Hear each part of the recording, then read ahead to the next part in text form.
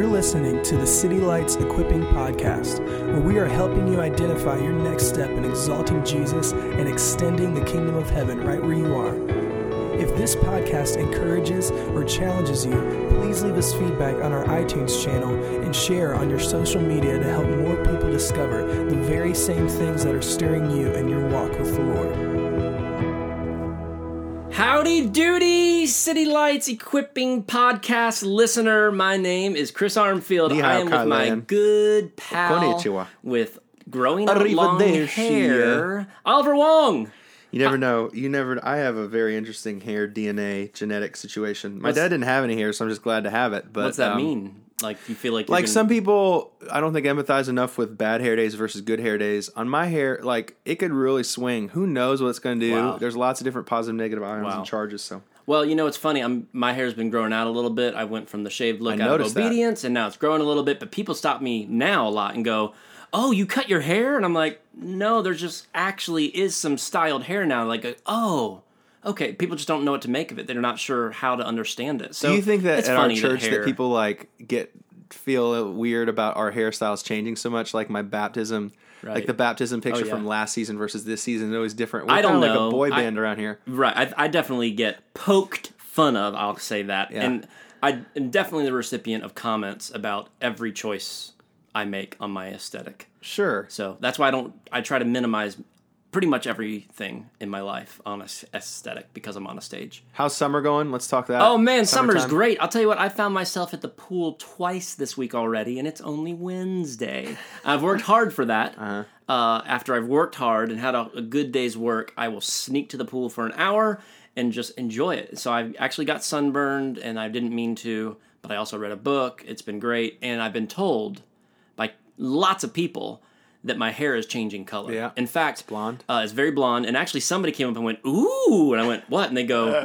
"You look just like Justin Timberlake." And I instantly went to the NSYNC bleach blonde. I went, "What do you mean?" They go, "Your hair looks great. It looks like Justin Timberlake." And I was thinking, what do they mean? They go, "And it's so blonde." So you can't really see yourself very well. But yes, I've been in the sun a lot. But to be fair, I have spritzed a little bit of sun in my hair. Okay, so now that I'm just going to go on record. I'm not going listener. to the hairstyle. He's more honest with you than me because we had this pre-convo and this did not come out until now. Well, you said I'm bleaching my hair. I don't think that's what sun in is. Okay. Is it? No, it's not. Okay. You're not technically in... It's lemon juice. Yeah.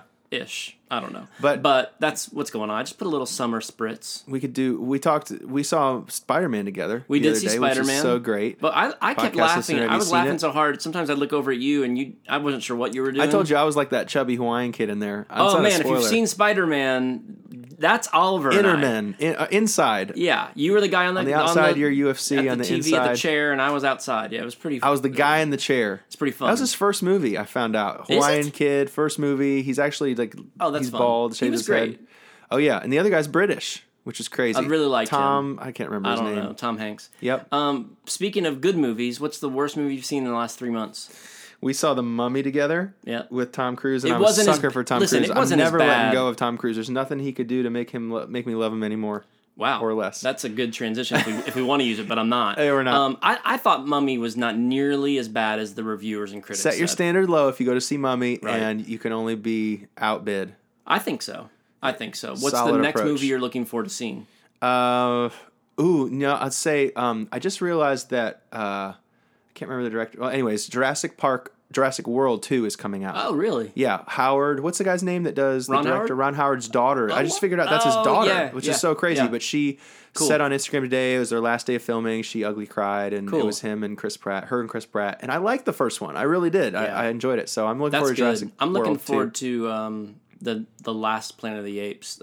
Oh, yeah. And I don't even know if I watched number 2, but this next one looks really good to me. I'm a sucker for just entertainment with some films. It doesn't have to be a great story. I just want entertainment. So that's what it'll be. Today, podcast listener, we're going to get into a topic about the effort and the earning of our actions beyond grace. When we think about walking with God, we understand that's an interaction. And one of the processes that I think we all walk through, and I do too personally, Chris, is just the process of thinking, what's God doing in my life? And where does his action start and end in my life? And where am I just responsible to act on my own, or to, as you've said so many times with the Dallas Willard quote, leverage my own effort or my own perspiration in trying. Some of the words we came up with, podcast listener, ahead of time were the idea of automatic and achievement. So maybe the vision for the way that grace would work in our life is that God sort of imparts in us a righteousness that's automatically going to happen on accident more than it actually does through effort. Or is it part of something that I would achieve or grow in that I would need to participate in? Another way to look at it, maybe provision versus effort. What are some of the other ones that you had? Well, like, I'm exercising and I can see benefits versus just that person's physically endowed with physical gift. Like, I can't just go run a marathon tomorrow, but there are probably some people who have just have the physical makeup where they can do it. I would have to exercise a lot to get there. And so I think in our God conversation, it's sort of the question that's always changing.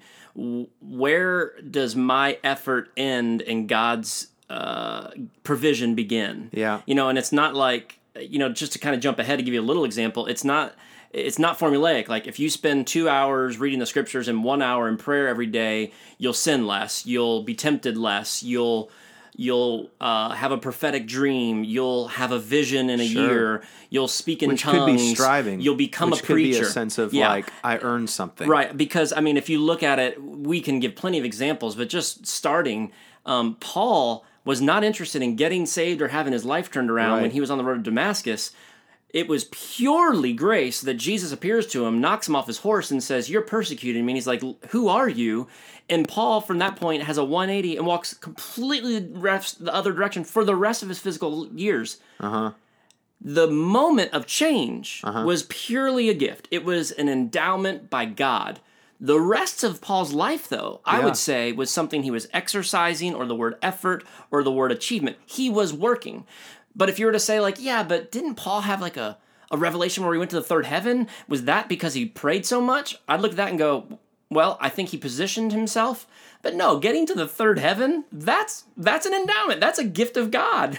There's a point where there's effort and there's a point where there's endowment. And I just will say, as a personal witness, this finishes my comment about this part. I don't know. Some of my greatest times where God's revealed things to me have been when I've been in sin. Literally actively involved in sin. And I'm like, oh, how could such a good gift come right now? It's definitely not because of me. And then there's been times where we've used the word consecration, like really bringing effort to God, not trying to get something, but just because he's invited us to come and be in his presence, where I've found myself with the most temptation to sin and nothing good came out of it. So I look at it and go, oh, they're personal Chris Armfield story, my testimony, there's still not a formula for me. I don't know that X amount of time in a holy place or a holy effort produces some sort of righteousness. No. And I wouldn't say that my sin all of a sudden discounts me from actually getting one of the highest and deepest revelations from God. It doesn't work like that. Right. And I know this discussion, Oliver, is to try to explain how it works. And I think from today's episode and next week's, we're going to hopefully really talk about it well. Today, I believe our task is really to try to understand what is the scriptures, what boundaries. Right. Are there prescriptions in the scriptures? Are there descriptions in the scriptures? And how big and wide are those boundaries set out for us? One of the difficult things that I could think of as a subtext for this whole entire conversation is the issue of healing or the issue of miracles. Yep. And, a lot of times you'll see in the Gospels, Jesus will make this comment, "Let it be done to you as you have believed." Or he would talk to the centurion, and we'll get into this a little bit later, or I believe it's a Samaritan woman, and say, "Look at that faith." He was so attracted to faith. It talks about in the scriptures, it's impossible to please God without faith. And whether it's, that book that's called Sun Stands Still or other different precedents we see in the Old or New Testament, this teaching, whether or not we believe it or not, or how much we subscribe to it, is definitely prevalent. And I think whether we speak it or think it, it's still there. The question of, would more faith impact God's ultimate course of action? Yeah. Could I bend God's ear, or right. I hate to say twist God's arm, because we're right. so much more, it tends to negatively narrate that idea, but it does seem that God honors faith. He does ask several people in the Bible, what do you want me to do for you? Knowing already, we know his sovereignty and omniscience says he knows what they need and knows more of what they need than they even know. Yeah. But the participation is what God seems to be interested in. Right. And so what I'm just wondering with you, as we're wondering with you, podcast listener, as well, what's my role? What does faith actually mean in terms of effort and output? Yeah. And maybe when I heard you earlier say is the difference between salvation and sanctification. Are we saved by grace, but sanctification requires more of an effort or a participation? That's something that I think we could discuss later on to this podcast. Yeah. But to give you a picture, that picture of us walking on the beach, and you know that famous poster or that famous poem that we've seen, it's a little bit trite and silly. We can laugh at it, but it's a great picture. I think what we're talking about is that as we walk alongside with God, do we walk alongside with him hand by hand where we're taking our own steps with him? Or at some points, is he carrying us more than we actually think or give him credit for? That it feels like effort on the outside, but in the cosmic, unseen, spiritual, and supernatural side of things, we look back in retrospect and realize we weren't in control. Yeah. We were the ones that were just drafting off of his grace. We were the ones just being carried across the beach. And only his footsteps are the ones that build traction towards movement. I've been in both places before, and I'm just interested to hear, what God would say through a conversation. And it's I do want to use that illustration. I think it's fine, even though maybe it's been silly to some of us or extremely meaningful to some of us, and it does communicate a good truth. What's interesting is if your eyes are up watching the horizon on the beach, you are moving. When you look down at the sand behind you, you only see one set of footprints. Interesting. Yeah. So maybe you were just abiding. Maybe you were clinging. Maybe you were comfortable, whatever. I mean, you did move. How did we get here is the question. And it's still mysterious in that regard. I'll jump out to the water as a surfer. I would look, when we'd paddle out, we would look for a marker on the beach because we knew the current.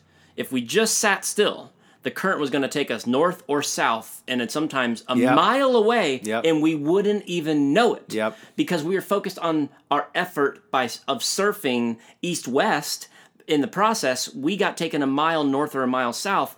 And so my point to that is I didn't contribute to my north-south. I was only contributing to my east-west. And I do think that's very true with our Christianity, our faith with God. But let's take a sidestep for a moment.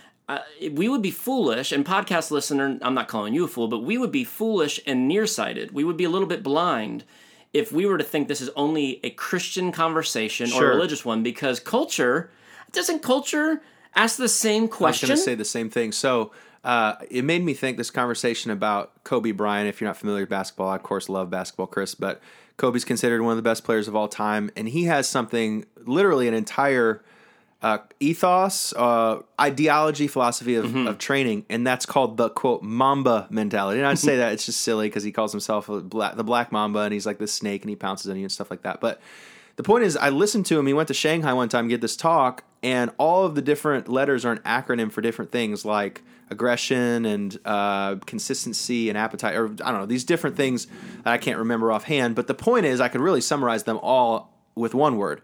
All 5 of them or 6 of them, effort, effort, effort, effort, effort, effort. In some places, especially in places of culture, in the highest level of performance, in the loftiest goals of biggest business acumen, we are driven by, and we are the amount of the ultimate culmination of our efforts, the sum of our ability, own parts. Correct, the sum of parts. So the grit effect. How much can I, inch by inch, line by line, mile by mile, push my mark forward into the sand? And there's something to be said for that. I think in terms of, now we're talking worldly, not necessarily heavenly accomplishment, but in terms of worldly accomplishment, it's very difficult to interview anybody of great long-standing success, whether it's earlier we're talking about Jay-Z, or we're talking about Bill Clinton, or we're talking about somebody in the business world. All of these people, when you ask them continually and commonly, hey, do you think it's more about grace or effort? All of them say effort, for sure. Right. I made my lot in life. I'm my own person. I lift myself up by my bootstraps. Now, if you look backwards... Self-made man, self-made woman. Yeah. Which is usually the arrogant side of that person. You Absolutely. know, and we're a little appalled when somebody wins an MVP trophy and they only talk about themselves, which is rare now. You know, I don't feel like I've seen that recently, but we see that, right? I mean, so, I think our first cultural stroke is the way that the world looks about how they got where they are. Mm-hmm. If they're not looking for, if they're looking for an explanation, and you know what, to be candid, I think people are learning how to sound humble. So Yeah. they want to be a good team player. So they just say, I thank my elementary school teacher who taught me to never give up. I thank my basketball, Michael Jordan thanking a coach for cutting him because it gave him drive. Right. But ultimately, Jordan especially, if there's a guy who's going to say, I am who I am, I'm the guy who got where I am, to me, Jordan's personality, and Kobe Bryant to some degree, those guys, I think culture gives us a very clear picture of, I got where I am. I got one for you. Kanye West. Sure. That's a guy who I think more than anybody on earth would say, or Donald Trump, I got where I am because of me. Sure. That's me. The opposite of that would be, it takes a tribe. It takes a tribe to get me where I am. And I think people's affinity in voting for those types of people suggests probably the internal monologue that people are sending to, which is, even though I'm not saying it out loud, that's what I think. Right. And I vote for you because I believe it. Yeah. I believe, like, if we're going to get anywhere, I got to do it, And listen, I'm not dissing that. But once we do move the conversation into a biblical worldview, sure, or a Judeo-Christian worldview at least, to use different language, there's no way that you stop at the conversation of me-centeredness or tribe-centeredness. I think culture even tells us this, doesn't they? Don't they say karma? I got here because, yes, that person brought me water when I was dying on the side of the road, but how could they have known I was over there? The universe served me well because I gave a stranger water last week. Karma. Or the stars aligned. I'm an Aquarius, and it said I'd have good fortune this week. Or just straight up luck. Right. I've heard plenty of people during March Madness with basketball. How'd you get there? Luck. How'd you get that last thing at the store during Black Friday? Luck. Now, Christians will say Jesus, or at the Grammys or anything else. It's the opening statement. They know that when Kurt Warner was winning football titles, I just want to thank my Lord and Savior Jesus Christ.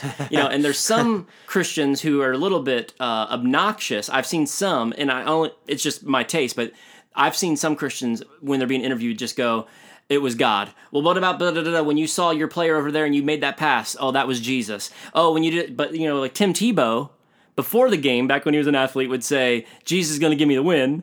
And then he loses and says, like, Jesus didn't want me to win. It's just sort of like, wait a minute, which one is it? Didn't you fumbling lose the game? Yeah. And that's a good question. It gets right back into the conversation is, the culture does recognize the same question. Where does my effort meet tribe or community? Right. And is there a divine aura or karma that balances everything out? We're familiar with culture, so we're not afraid to talk this way, Oliver. And hopefully, podcast listener, you could be honest about these things too. You've maybe thought, wow, it was luck, it was favor, it was my looks, it was my hard work, whatever it might be. I just know I can speak for myself. There's things that I've worked hard for and I've seen great success from. There's things I've worked hard for and saw nothing from community or even the divine. There's still not a formula for me. But I will tell you, and I'll say it now and I'll say it again, I bring a lot of effort on a daily basis to the things of God. And I've found him waiting and partnering with me, but it doesn't always equal if I go half the way, like Hitch, you go 90, she goes 10. 90-10. Like that hasn't been the case. There's been times when I'm going negative and God meets me there. And that's in spite of me. Like I'm going the other, that's like Paul.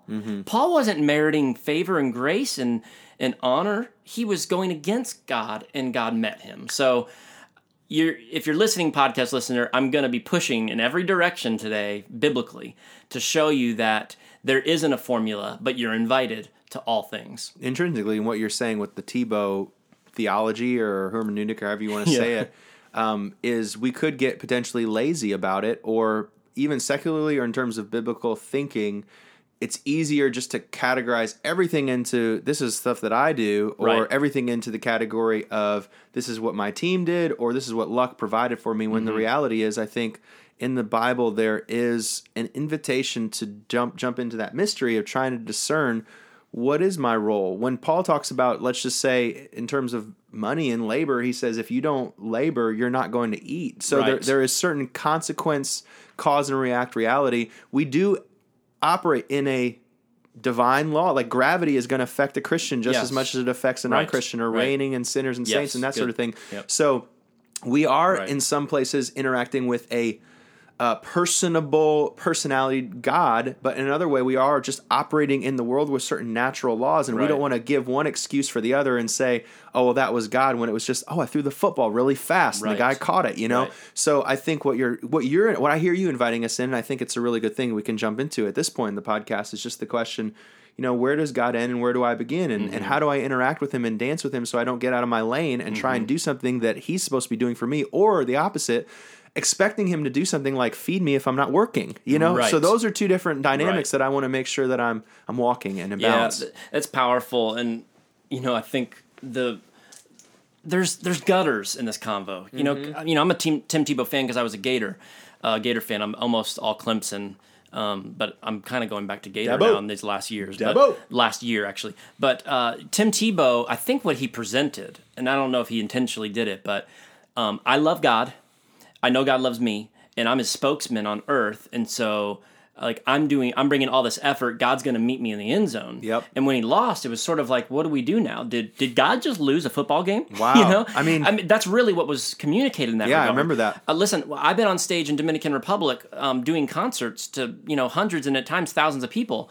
And it started to rain several times when I was over there one year. Yep. And, you know, God's the rainmaker, but I'm God's spokesman right now, flown over. I'm not trying to elevate myself, but I was up there talking about him, and I raised my hands, and I said, God, stop the rain. And I'll tell you what, the whole audience never was more attentive the whole time I was on stage for hours and weeks than that moment.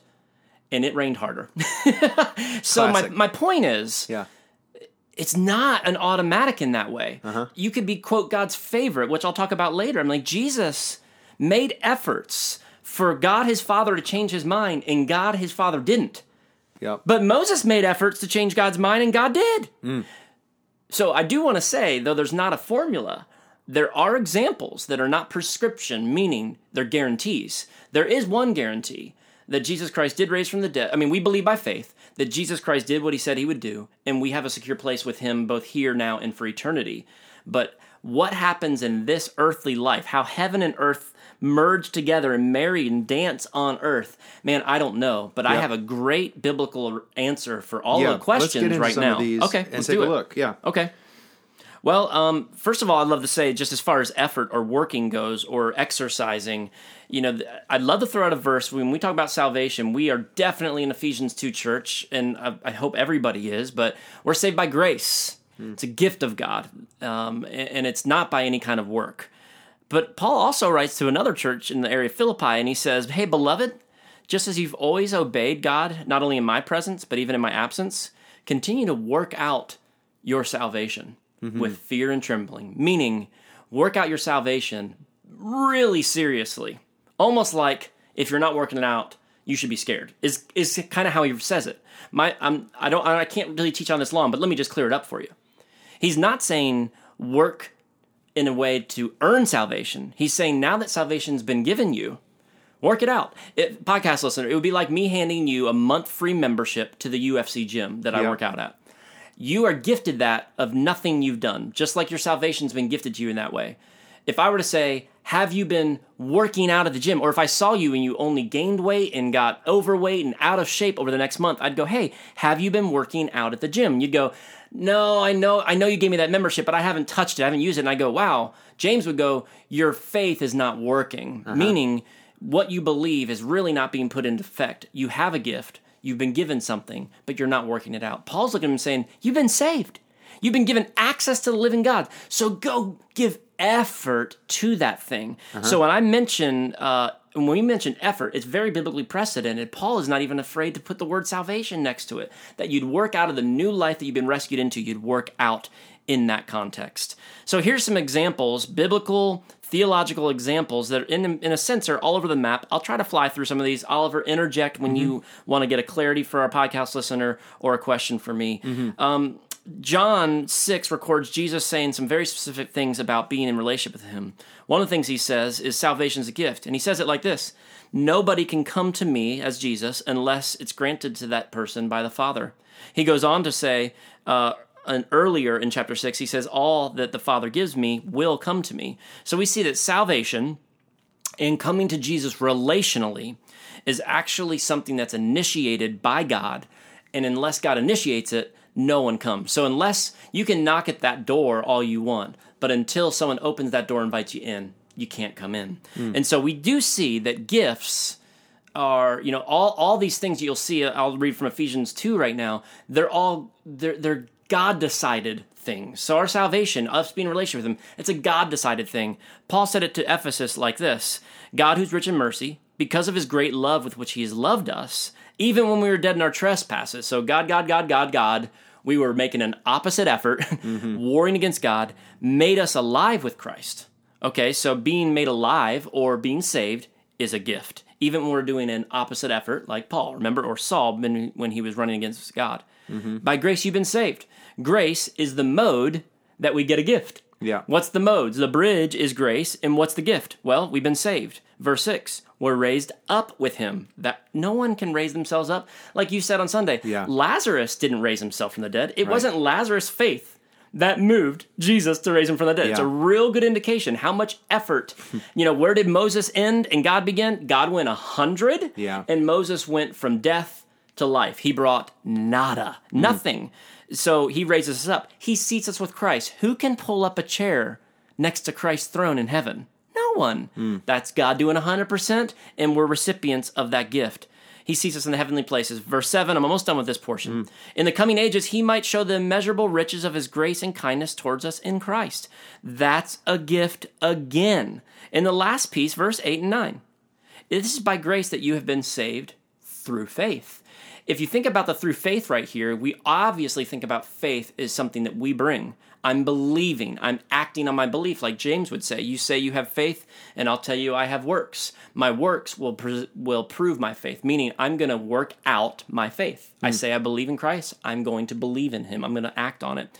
So, there's a historical argument. We don't need to get into it, but is faith something we bring, or is faith an actual gift as well? I would be of the argument to say we were dead in our sin. Romans makes it real clear, and Christ puts a new seed in us that's producing all this stuff, including faith. However, the conversation of God doing 100 and me doing 0 is over. He said, come, enter, draw near, work out. That's where God is not opposed to our effort.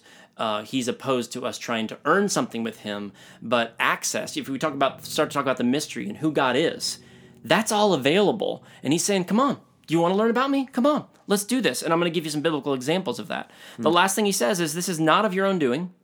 It's a gift of God. It's not a result of your works, so that no one will become boastful and proud about themselves. So you can't say, I got here. This passage basically says, the person who says, I pulled myself up, I did it, I'm the man. Or even the person who says, I'm the man, and the people around me help me be where I am, without saying there is a mystery of God that's wrapping every single thing I've done in. I thought I was moving down the beach, but when I looked down, it wasn't my footprints, it was His. Has to be part of the biblical narrative and how we'd explain this. I was just going to ask that, and I think it kind of lends itself to the next point probably, but to what degree when Paul says, I worked out my salvation, could a earthly experience feel like a 50-50, but in the heavenly, invisible, when I actually, in retrospect, look at the beach in the hindsight of my life, from a spiritual vantage point, would I probably discover it was actually more like 100 to 0 in the first place, because here's what's interesting. Podcast listener, do you know this? We will never know the gravity, the weight of our sin. We'll never know its entirety. Yeah. Because Jesus didn't even leave a drop. He somehow swallowed up all of it. So you're right, Oliver. Even when we know we're partnering with God and walking with Him and He's sustaining us, we still feel like we're walking. And there's times in my life, like Saul, there's no way he could boast about his salvation. Jesus came and literally, He was putting Christians to death, and Christ Himself reveals Himself to him. So you look at that and go 100, 0. But like today, I look at my life, the efforts I've made, the prayers I've prayed, and I look and said, I made that decision.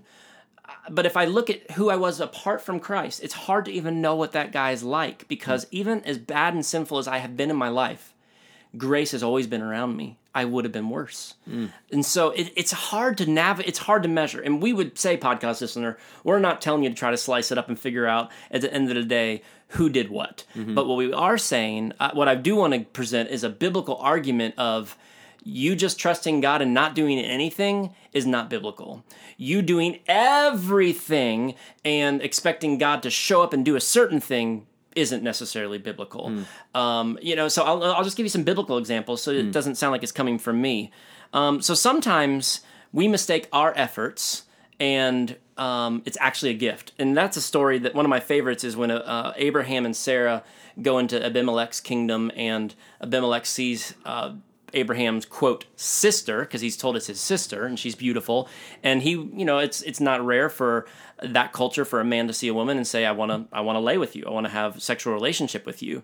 And that night, Abimelech has a dream and realizes that Sarah is Abraham's sister, and if he were married to her, his wife, and if he were to sleep with her, it would be terrible, and there would be plagues.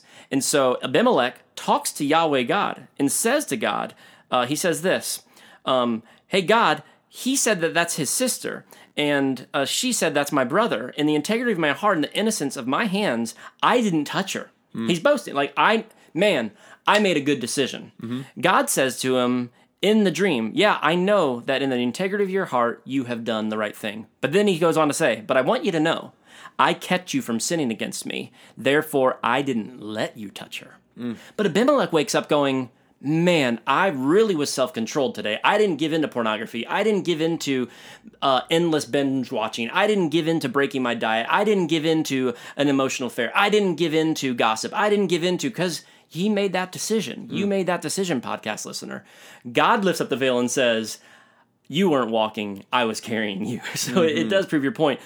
So I do think we could easily mistake the self-madeness or even our getting better as, hey, God, check me out. Yeah. Look how good a decision I'm making. God just is really kind of say, hey, yeah, you did well, but I made it impossible for you to sin in that place. Yeah, that's an interesting comment right there. The idea of making it impossible to sin. I remember when I first started coming to City Lights, one of the first sermons and the first series that we went through is Jonah, the stories of an unsuccessful sinner. One of these people that I think you would probably categorize as somebody that's going into the negative 100, positive 200, or however you want to mathematize that. But I think that's a really interesting concept to think of, God's sovereignty, his sovereign grace, the idea that it's impossible to separate those that are called according to his purposes and those that are drawn. You might veer left, you might veer right. I've heard C.S. Lewis say it this way, that we're all sort of sticks on a stream that's all going downhill. And though you might stray to the left or east or the west, like you said, at the end of the day, we're all ending at the foot of the river or the foot of Jesus. And in many ways, that would argue that, grace has its sort of sovereign way with us on the outside and in the surface. It feels like there's effort, but at the end of the day, he's the one that is catalyzing everything forward. Yep. What's interesting on that topic and that thought, the scripture is heavy laden with effort, command, and charge. In light of, I would say, the entire Bible represents a grace narrative. So it's very interesting to work out your own salvation, enter his courts with thanksgiving, rejoice, I say it again, rejoice. Whatever is pure and noble and lovely, think upon these things. Exercise your body so that you're not discounted it's constant coaching, go, do, make decisions and be holy as I'm holy. Yep. But it's all in the context of a grace river that'll end there. So I do think one of the greatest mistakes we can make in this topic is, everything, God's sovereign, everything's going to work out, doesn't matter what I do, everything's going to, a hyper-reformed theology is like, well, whoever's going to be saved is going to be saved, I don't impact it, I don't have to do anything. Sure. Or the other gutter is the blood of everybody who doesn't get saved that you were in that restaurant with because you didn't share the gospel is on you're going to look down and see their blood on your hands for eternity. Like, gutter, that's not the heart of God. No way. And it's just a poor picture. Let me give these other two or three perspectives from the scriptures just to throw us a little more off balance. And I mean that in a kind way. Sometimes our efforts in history biblically actually did move God. Yeah. Moses actually appeals to God and specifically his reputation if he destroys all of Israel for making the golden calf underneath Aaron's rule. And he destroys all of them, which God was justified in doing because they were playing the harlot and being idolaters. if God does that, Moses says, well, God, if you do that, who will be your people? Who will speak for you? And all the nations will say that the God who led them out of slavery smited them as soon as he had the first chance. And Moses, and I quote, God says this to him. He said in verse 14 of Exodus, it says, so Yahweh changed his mind about the harm which he said he would do to his people. Why did God do that? Because Moses entreated the Lord. Moses asked the Lord to remember, and Moses literally said, and I quote, please turn from your burning anger and change your mind about doing harm to your people. Now, Moses didn't come up with an idea that God hadn't heard before. God had revealed who he was, and Moses appealed to God's character. Mm-hmm. You know, if I were to slice that up as a theologian, someone might say, was God ever really going to smite them? Was he just testing Moses and what Moses knew? Was he testing Moses' care for his people? That's not today's conversation, but what I will say is this is not the only time in Scripture where we see God move on behalf. You mentioned it earlier, sun stand still. Joshua says, hey, God, would you keep the sun up a little longer so I can kill your enemies? Yeah. Like, I want to kill more people because you said to kill them. Can I do it? And literally, science has actually proven that there is a longer day in scientific history, and one of the only explanations that is given in history is actually in the Scriptures, where the sun stood still for extra hours. Mm-hmm. Another situation from the New Testament, there's a Canaanite woman who, Canaanites, if you don't know, we're going to talk about this in a series at City Lights on Sunday eventually here, but Canaanites are descendants of the Sidonites, and the Sidonites are the first cursed people on earth. Mm-hmm. And all the way down to a Canaanite woman comes up to Jesus in the Gospels and says, Jesus, son of David, would you have mercy on my daughter because she's severely depressed? And Jesus ignores her to her face, doesn't even say a word to her. Mm-hmm. Then the disciples came up to Jesus and said, Jesus, would you send this woman away? She's bothering us. She keeps crying out, asking us questions. And Jesus looks at the disciples in her hearing. This is our Jesus, by the way, and says, listen, I wasn't sent to the lost sheep I've only been sent to the lost sheep of Israel. Meaning what he's saying is, this lady's not an Israelite. I'm not listening to her either. That's a cold thing to say. But then she comes up physically, kneels before Jesus and says, Lord, help me. And then he answers her and he says this. It gets worse. He says, it's not right to take the children's bread, the Israelites, and throw it to the dogs. He just called her a dog. Mm-hmm. Literally called her a dog. She said, yes, Lord, you're right. But don't even the dogs eat crumbs off the table of the master? Jesus then looks at her and says, oh, woman, great is your faith. Which, by the way, he only commended in the New Testament in his life. He only commended outsiders outside the people of Israel, their faith. And he says, it is done as you desire, and her daughter was instantly healed of her demon possession. The kingdom of heaven was supposed to go to Judea before the ends of the earth. It was supposed to go to the Israelites first, and then the Gentiles. And of course, the book of Acts opens up a new dispensation. Of course, when Peter realizes that God says that both the food that was clean and unclean were all clean to eat, that was referring, of course, prophetically to the Jews and the Gentiles being grafted into the New Testament together. And in a sense, she is, what would you say? She is inheriting, and she was forecasting a blessing she wasn't supposed to be getting by that time. So literally, something as serious as a covenantal decree, she is somehow able to, because of faith, because of how much faith matters, able to leverage something. What you just said is so excellent to try to prove this point. You just said it. Let me just put it in some words.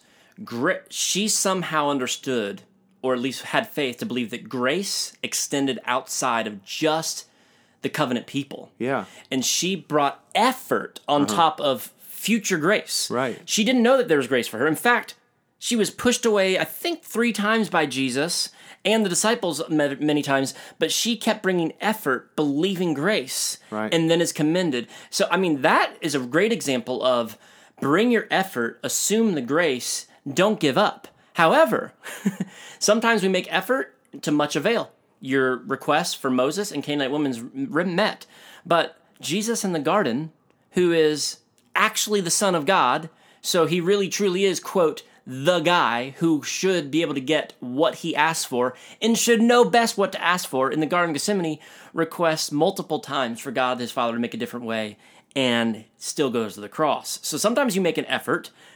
Jesus understood grace better than us. Jesus understood the will of God better than us. Made an effort, and it didn't end out the way he thought.